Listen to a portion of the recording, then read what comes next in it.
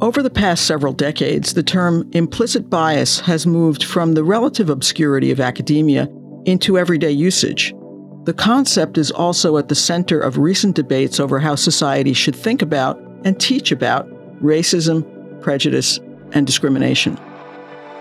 The idea that we all have biases that operate below the level of our conscious thought may be uncomfortable. But decades of research have found that many people who would never consciously agree with prejudiced statements about Black people, LGBTQ people, or women, for example, can nonetheless harbor implicit biases toward these groups and others. So what is implicit bias and where does it come from? What's the connection between implicit bias and prejudice?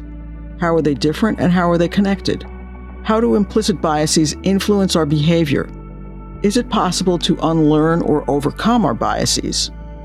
Does educating people about implicit bias help to reduce it? And as a society, are we shedding any of our biases? Do they remain as strong as ever? Welcome to Speaking of Psychology, the flagship podcast of the American Psychological Association that examines the connections between psychological science and everyday life. I'm Kim Mills. Our guest today is Dr. Mahzarin Banaji. Dr. Banaji is a professor of psychology at Harvard University and a pioneer in researching implicit bias. Together with her colleague Anthony Greenwald, she coined the term and ran the first studies on it in the 1990s. Today, Dr. Banaji continues to study the disparity between what people think they believe and their thoughts and feelings that operate on an unconscious level. She is co-author of the 2013 book, Blind Spot: Hidden Biases of Good People, and has won many awards and honors for her work, including most recently the 2022 Atkinson Prize in Psychological and Cognitive Sciences from the National Academy of Sciences. She also won APA's 2017 Award for Distinguished Scientific Contributions. Thank you for joining me today, Dr. Banaji. Thank you for having me. In the public discussion over implicit bias, the term often gets conflated with prejudice or racism. Can you start our discussion by explaining what implicit bias is and how it's different from bias and prejudice? Implicit bias is definitely not racism. It gets used that way, but that's incorrect. For much of the 20th century, social psychologists who were interested in the topic of prejudice, and how could they not be, the field almost got its start during the war years, during World War II, when larger numbers of scholars and scientists from Germany were coming to the United States. For some reason, on the top of their mind was the topic of prejudice. So they studied it in the way in which they could.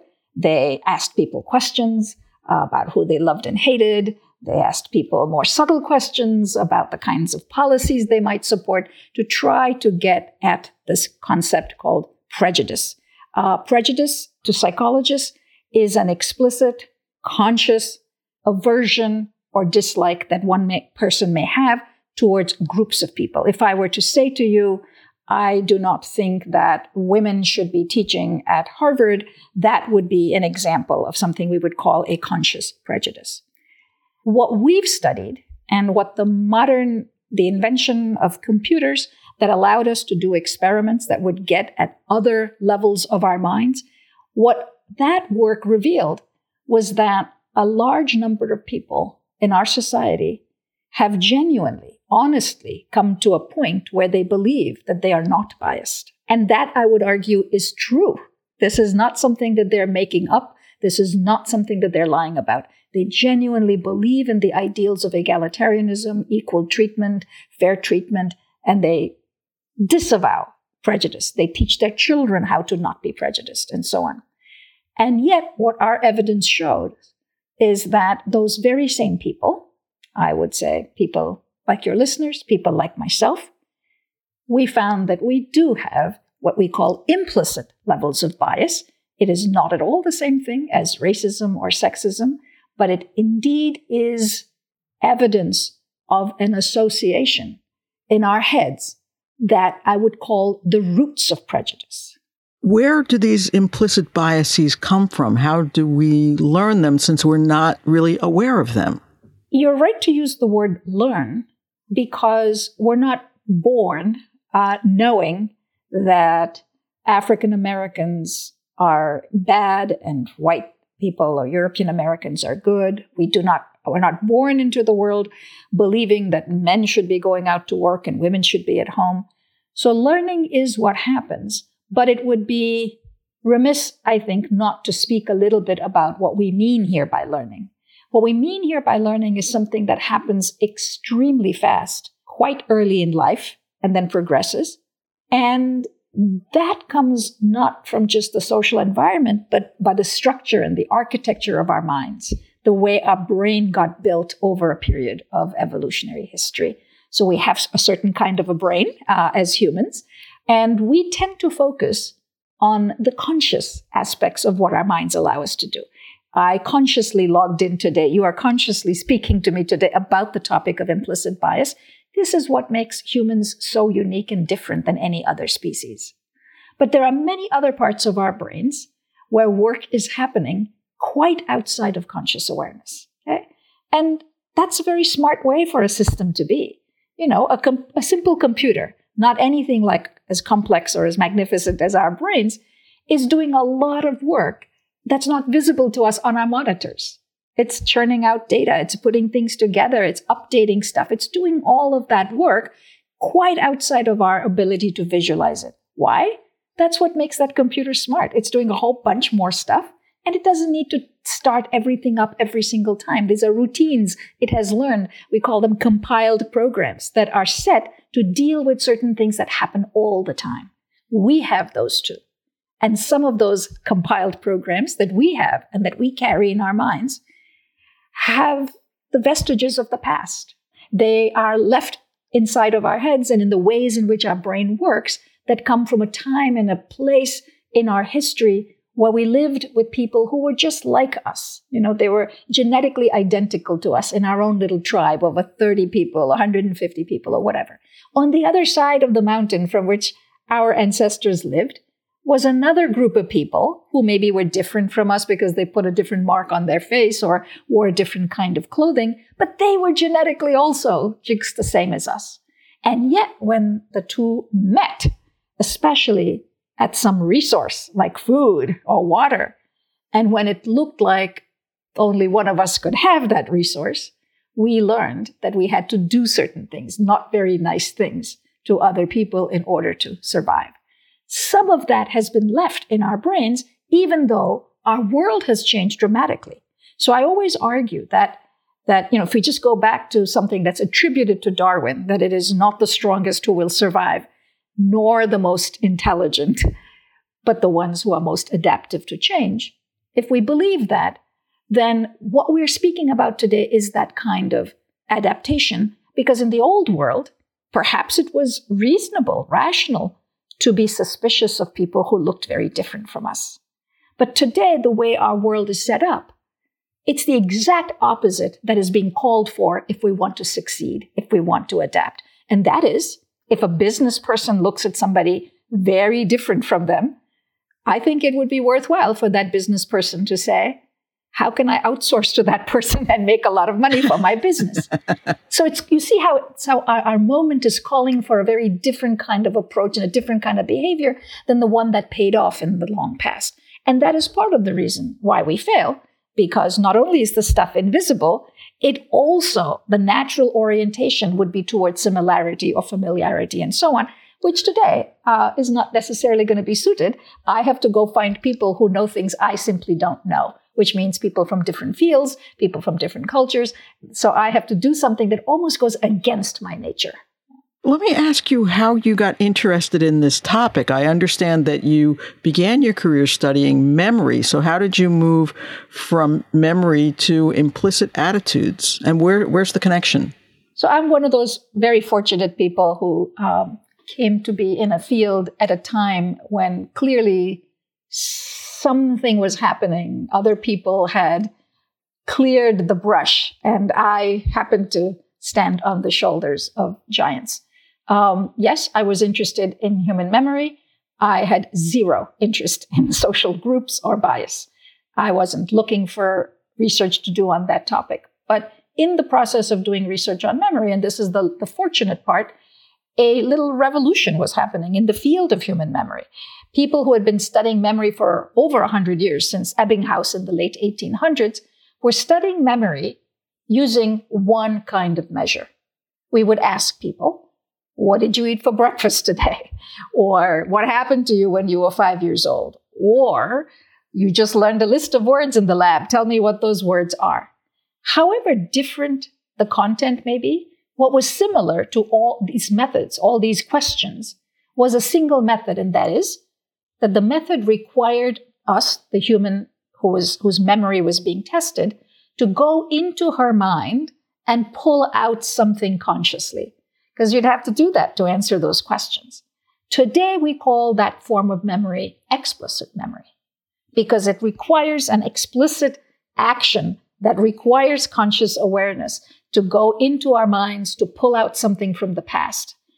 What was happening at the time I came to graduate school in the 1980s is a recognition that there might be another form of memory that we had that simply did not respond to questions like that. These data came from amnesic patients. These data came even from ordinary people who were not amnesics, showing that there is stuff that gets laid down in our brain through our experiences that we may have no recollection of. And yet, if you use the right test, the right probe, you might find evidence for it. And so one such study that I remember picking, not quite at random, but almost, to present in a brown bag on memory that we used to run, my colleague Rob Crowder, who studied auditory memory, and I at Yale University, where my first job was, we ran a little group called the Memory Lunch Group, where we would talk about studies on memory. And I decided to present a study done by a genius cognitive psychologist by the name of Larry Jacoby and his colleagues. And what Larry had done is shown people names that he had pulled out of a phone book, say a name like Sebastian Weisdorf. And then people who read those names from the phone book went away, and then they came back a day or two later.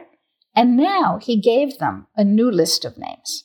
That list consisted of the names they had seen before, Sebastian Weisdorf, but also new names like Timothy Watson that were not famous names, but from the same phone book. And then he added into that list names of some famous people. Okay, Wayne Gretzky was such a name at the time. He was known, a famous Canadian hockey player. Names of athletes, names of film stars, rock musicians, whatever it was. Now imagine you're the subject in this study. You came on day one and you saw some names and you went away, and now you've come back. And before you is a list of names. These studies were done with paper and pencil. And this is a long list of names. It has some old names, some new names, all not famous, and then mixed in with some famous names. And the task was very simple. This is what I loved about the experiment. Larry said to the subjects and just look at each name and just say yes or no. Is this the name of a famous person or not? So if people were to respond accurately, they should say Wayne Gretzky, yes, famous, but Timothy Watson and Sebastian Weisdorf, not famous. But that didn't happen. What he showed is that indeed Timothy Watson was identified as not famous correctly. But now think about Sebastian Weisdorf. A name you saw the day before appears again, and it has a quality that he called perceptual fluency. When you read the name Sebastian Weisdorf, it looks familiar to you, but your brain doesn't remember whether Sebastian Weisdorf is now a football player or a rock star or a name you saw the day before. This becomes confusing, and in that moment, implicit memory kicks in and people wrongly identify Sebastian Weisdorf as famous. Okay? He called this result becoming famous overnight by just showing that, when things are not consciously, if you were consciously able to recognize that Sebastian Weisdorf was a name you saw 2 days ago, I think you would legitimately reject it as a famous name.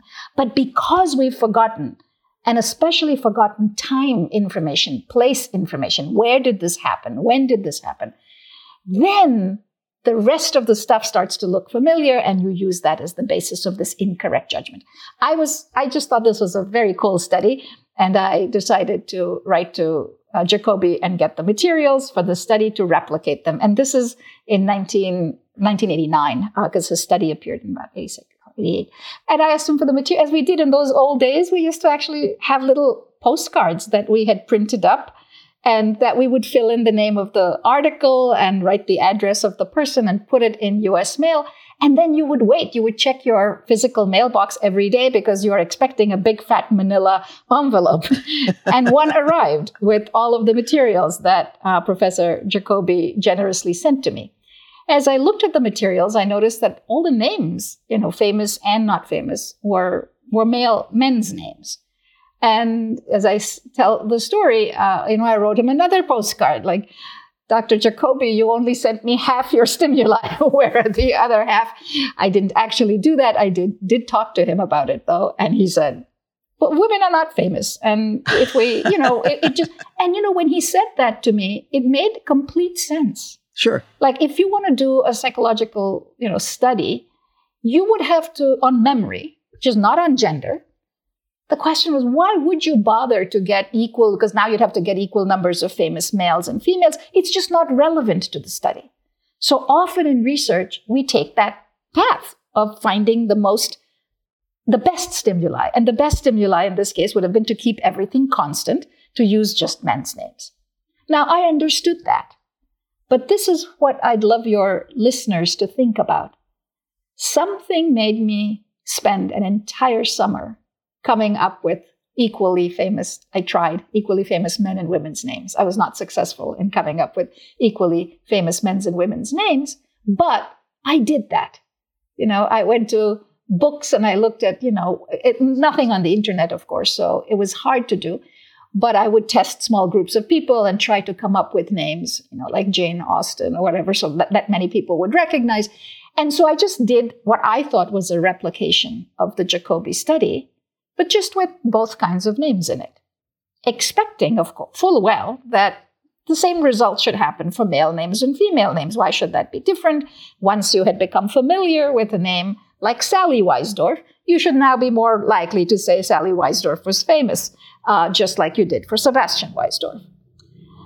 But in 6 experiments, that's not what I found. I was surprised. Initially, I just thought it was a throwaway result, and I would just let it go and say, the women's names did not become famous overnight the way the men's names did. But as I thought about it, I began to quiz my subjects. I used to run my own experiments. In those days, I ran every single subject, and I would say to them at the end of the study, so what do you think you used as the rule to identify fame? Not one of them said the gender of the name. So then I started to say to them, do you think you might have used the gender of the name in making your decision? And they would look surprised and sometimes even offended. Well, what do you think? I am a sexist? Of course I wasn't using the gender of the name. And yet that was so clearly in the data. I did a presentation at a conference in which I think I took the bold step of saying, I've quizzed, 400 subjects about this. Not one of them was aware that he or she was using the gender of the name to decide on the person's likelihood of fame. And yet, in their data, we saw this. If this is true, then harm is happening without the person doing the harm being aware that they're doing it. The person being harmed is not going to be aware that she was harmed. What does this mean for the big question of how we're going to treat each other in a democratic society where we believe that fairness and egalitarianism and so on are the virtues we care about? And that's where it started. That's pretty amazing. Well, one of the best known ways today to test implicit bias is through something you were involved in creating, the implicit association test. How did that come about? How does that test work?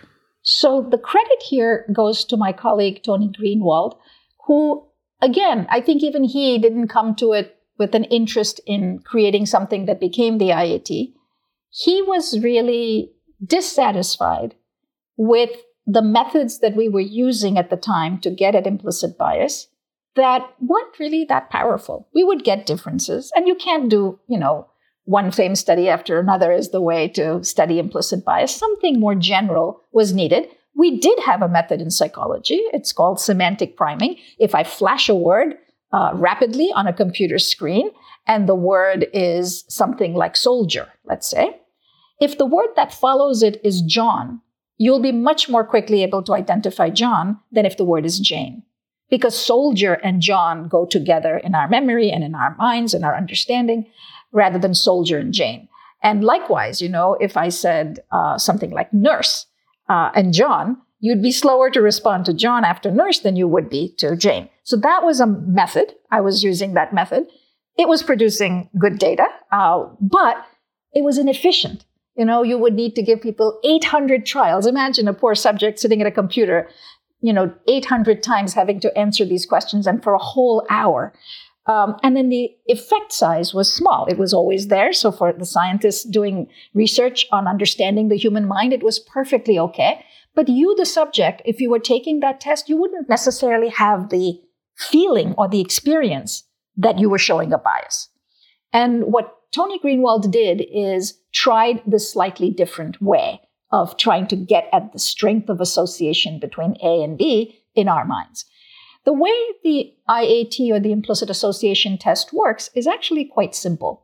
It makes the assumption that if two things have co-occurred in our experience over and over again, that we'll put those two things together very quickly. Salt and pepper is just a simple example, okay?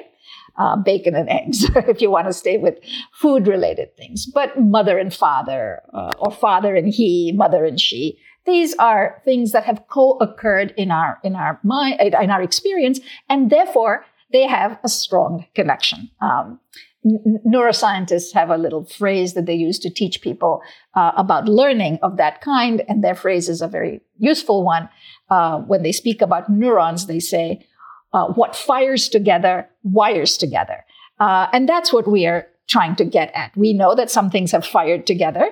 Can we build a method that will give us an indication of how strongly they're wired together? And so the IAT works in a very simple way.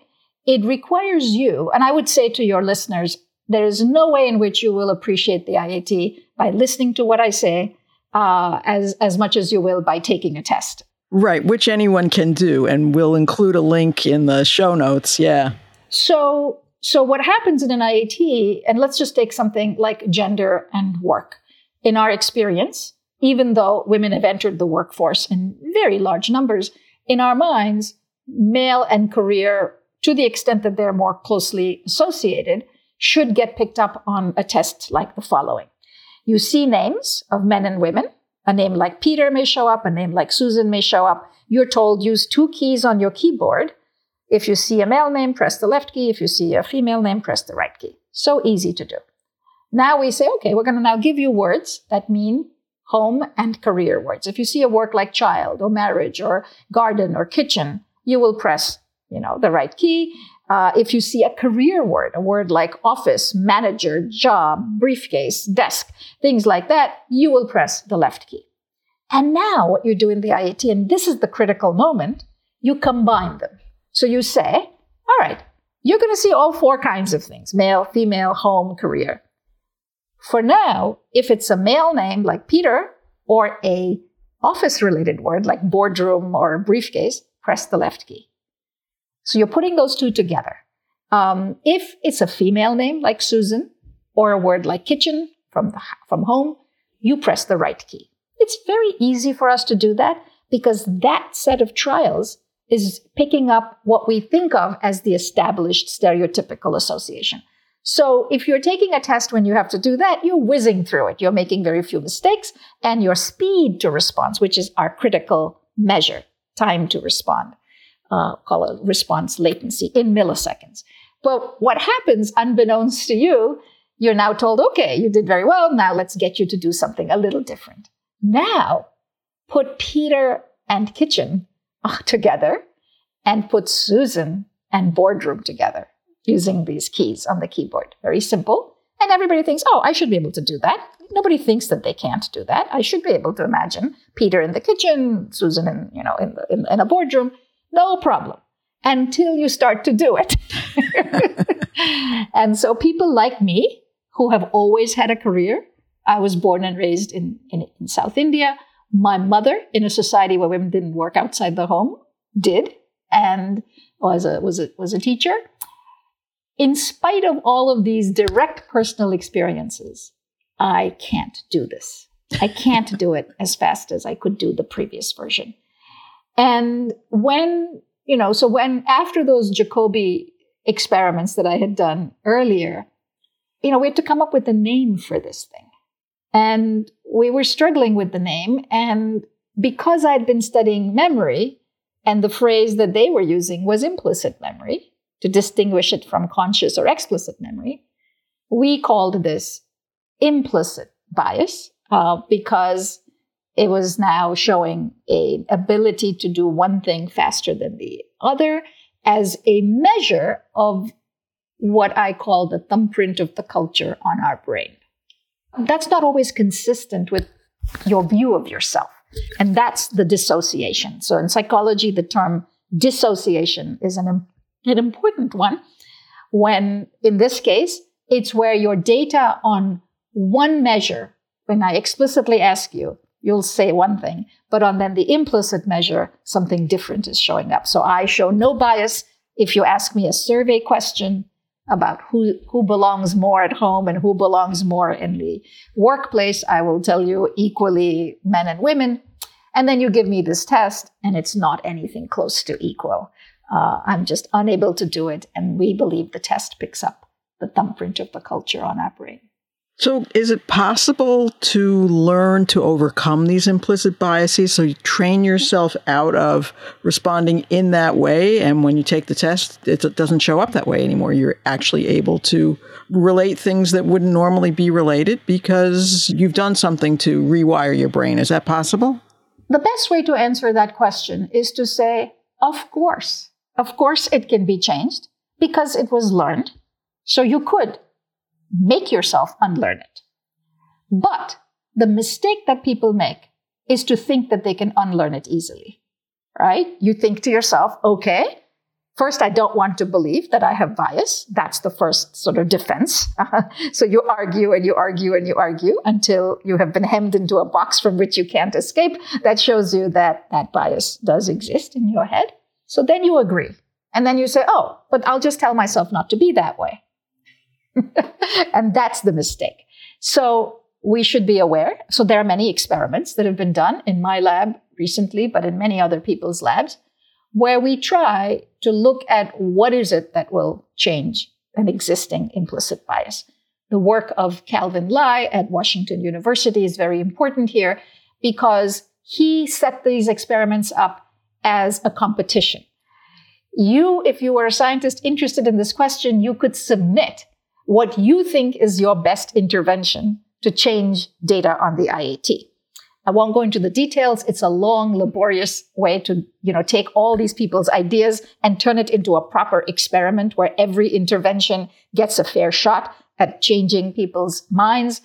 He did it with race. So we can begin with the race IAT, where 70% of white people and even Asians associate white with good and black with bad.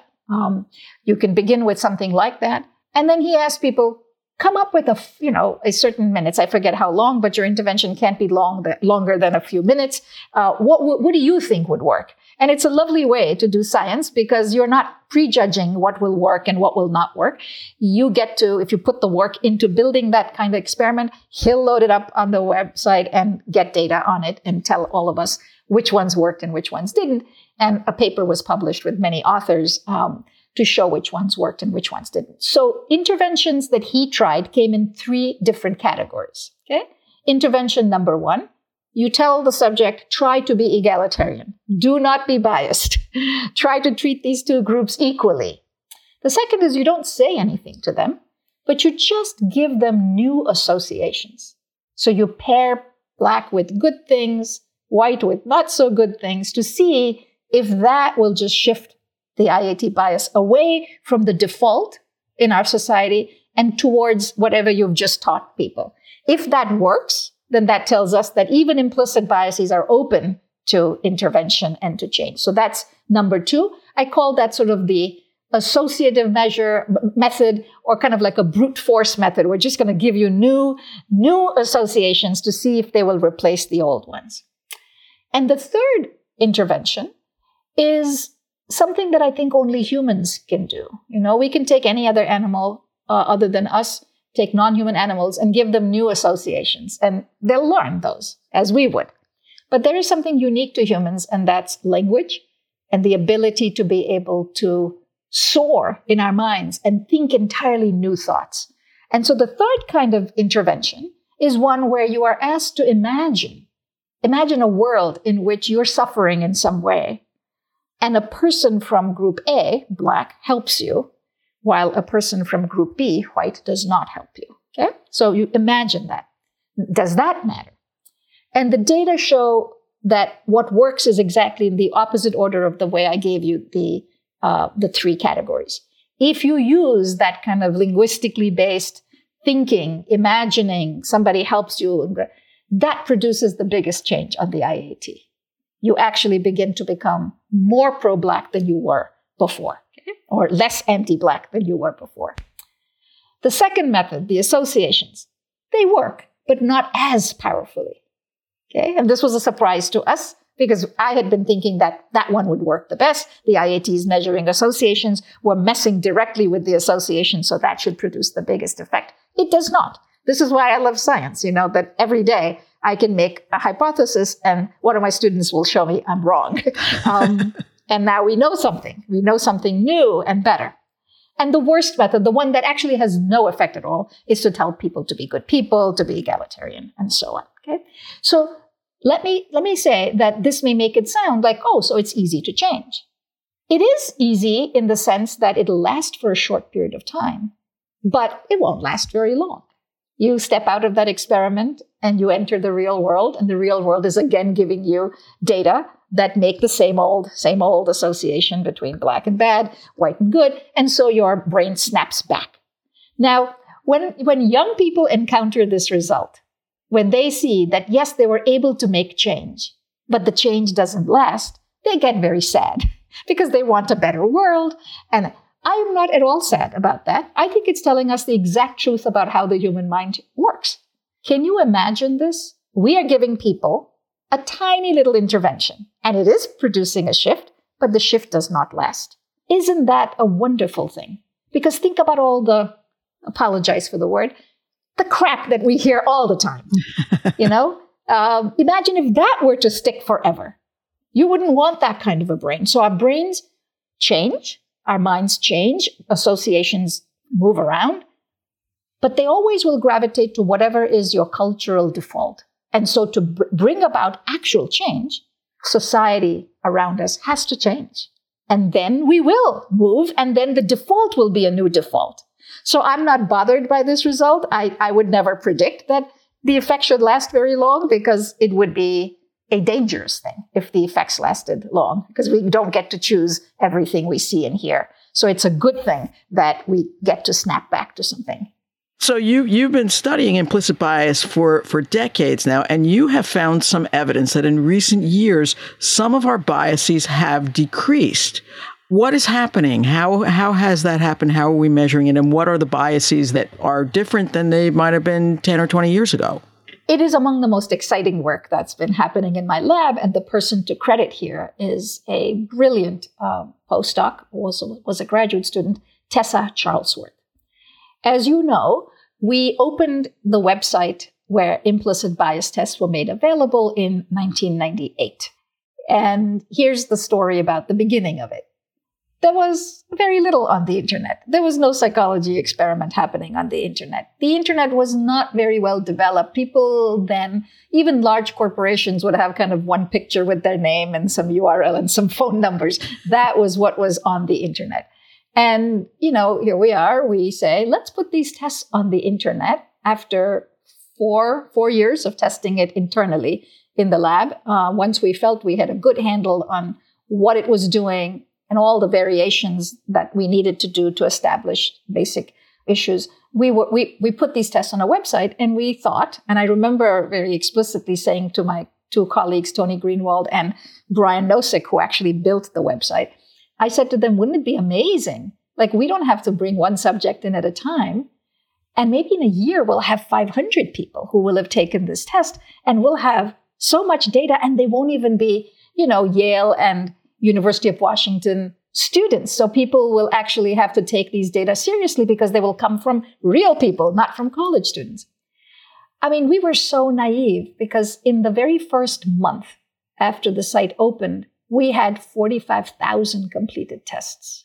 And we were not only taken aback, we had to figure out a coping strategy because people were now writing to us. Dozens of messages in a given day. Your test is stupid. I do not have a race bias. I am a rap musician. How dare you tell me I'm... So this is what we had to deal with. Anyway, to make a long story short, we think something like, maybe we don't count anymore, but there are at least 40 million tests have been now taken. And we have an awful lot of data. From about 2007, because we were fiddling with things and we were just getting used to how to build it, we don't believe that the data we got before 2007 were as stable, as reliable, as good as the data from 2007 onwards. So from there onwards, there are lots of data, and the group has put these data on a public website. So anybody can go there, anybody can take those data and analyze them. And in fact, many people have. So Tessa Charlesworth decided to look at what has happened over time. These are not your typical psychological analyses, right? We do some longitudinal work. Developmental psychologists do study what happens to a child as the child, develops and so on. But this data set, I think, is sui generis. There is no such database where we've been collecting data continuously 24/7 since 2007 to today. So it's just unusual.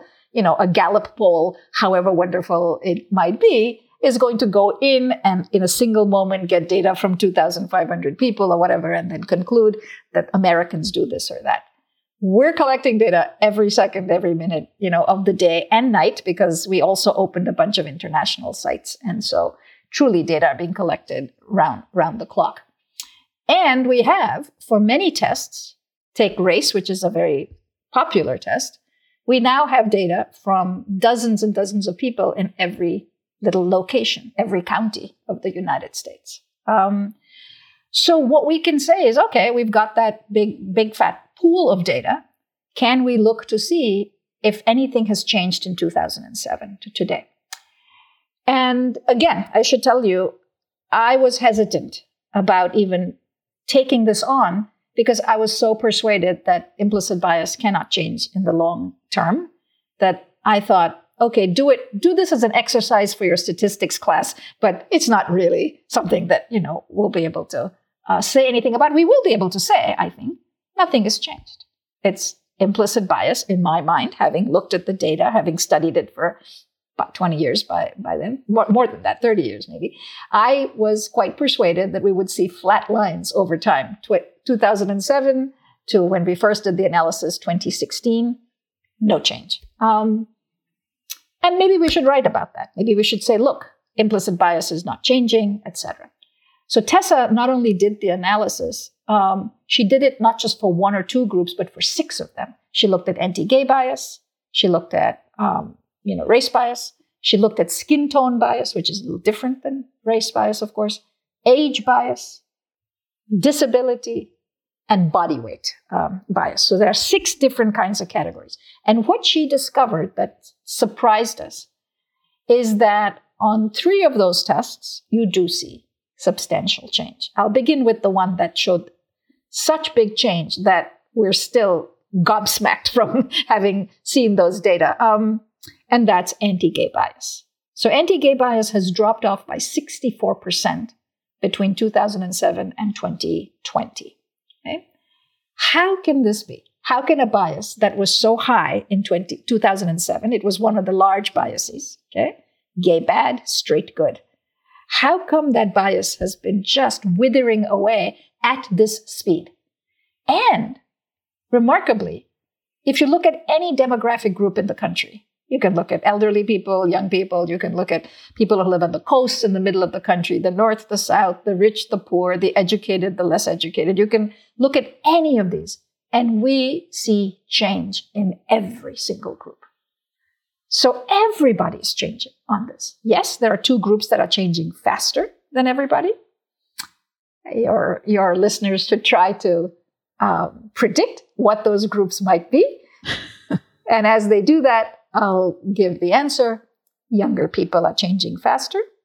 And people who are self-professed liberals are also changing faster. In fact, those two groups have pulled away from their original bias in 2007 so fast that they are today at neutrality. Wow. For them, gay and straight are equally good and bad.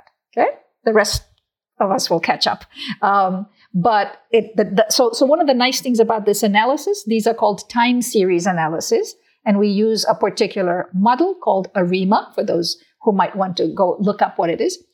There are lots of limitations to this method. We have to make very sure that we're not just showing this effect because all of a sudden in recent years there are many more young people taking the test than there were before.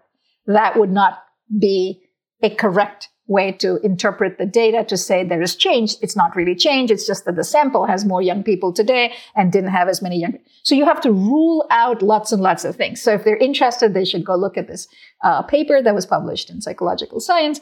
And what they will see if you get into the data is that this change we think is real. This is a real shift in what people are thinking.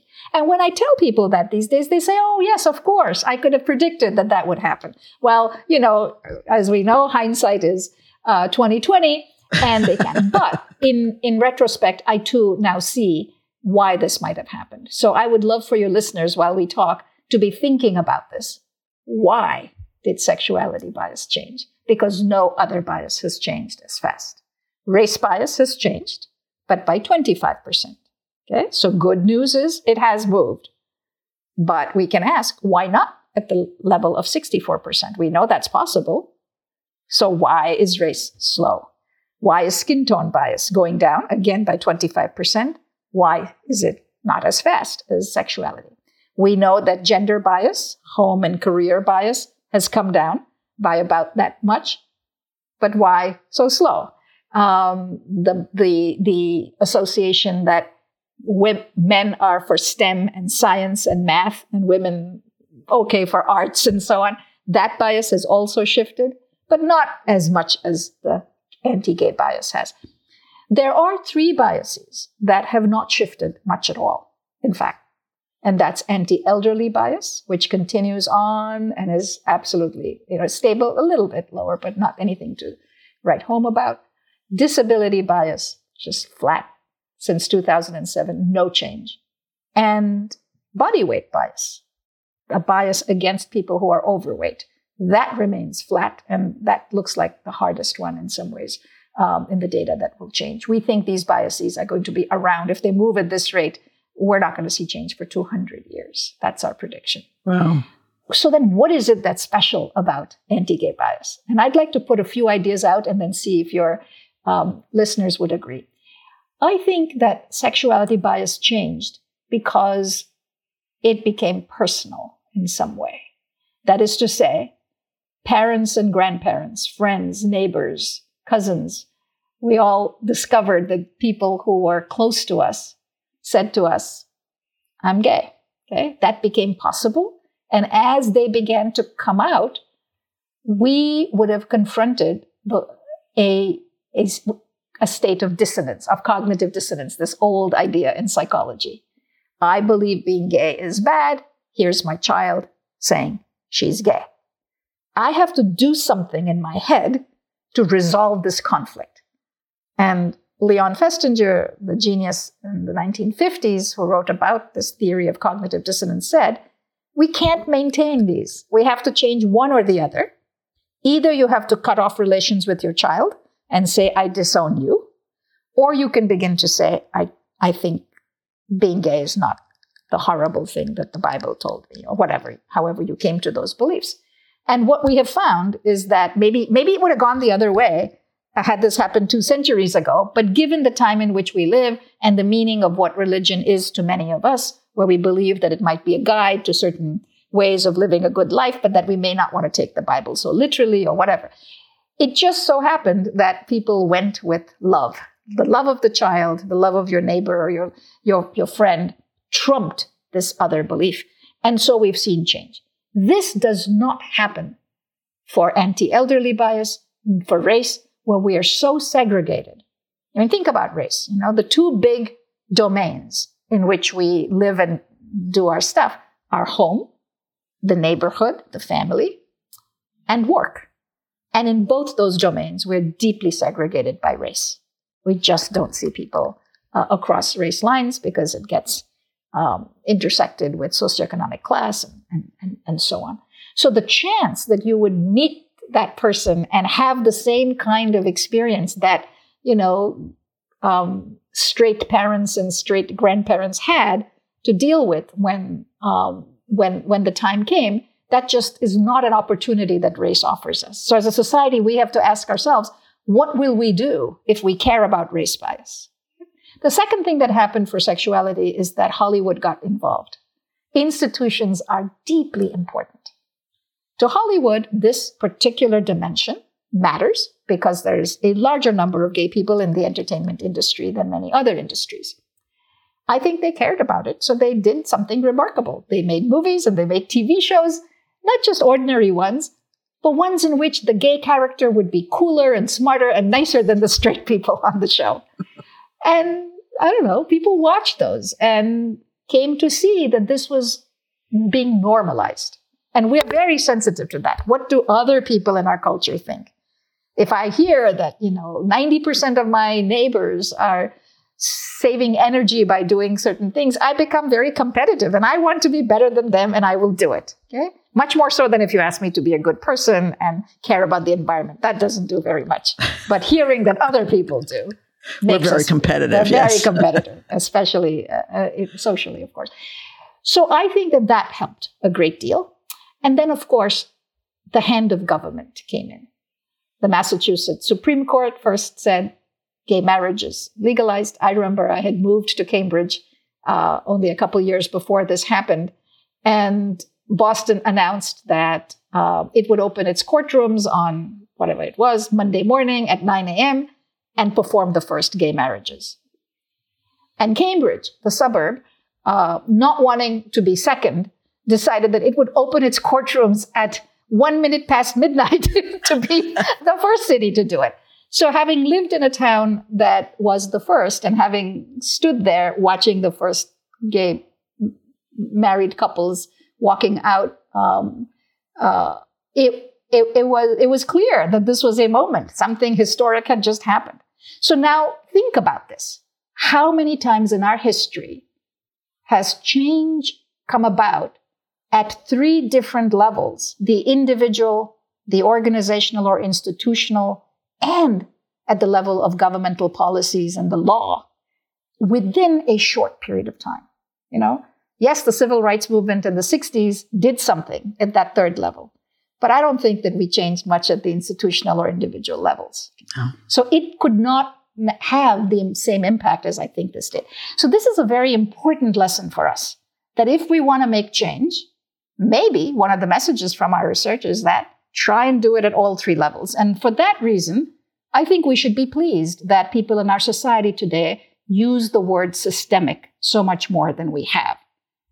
Systemic does not mean systematic. Systemic means that the system needs to get engaged. And I would like to argue that the system consists of individual people, the system consists of institutions, the system consists of large governmental organizations that can move certain kinds of levers. I cannot say that one is more important than the other, but I would like to argue that if we go for system change, we will see change a lot faster. Well, Dr. Banaji, this has been amazingly interesting. I really appreciate your taking the time and explaining all of this to our listeners. I'm sure that they're going to enjoy hearing all of this and taking the IAT. We'll get you some more data, I promise. Yes, and I'll get lots of little nasty notes at the end of that. I hope not. No, actually, I should mention that the site is incredibly successful. I mean, the very moving letters that we have received even from people who initially did not approve of the result that they got. And that is what gives me such faith in human beings, that the same people who wrote to us to say pretty nasty things will write back later and say, I just had this experience and I wanted you to know that I understood what your stupid test was trying to tell me. Success. Thanks very much for having me. It was a pleasure. You can find previous episodes of Speaking of Psychology on our website at www.speakingofpsychology.org or on Apple, Stitcher, or wherever you get your podcasts. If you have comments or ideas for future podcasts, you can email us at speakingofpsychology@apa.org. Speaking of Psychology is produced by Lee Weinerman. Our sound editor is Chris Kondayan. Thank you for listening. For the American Psychological Association, I'm Kim Mills.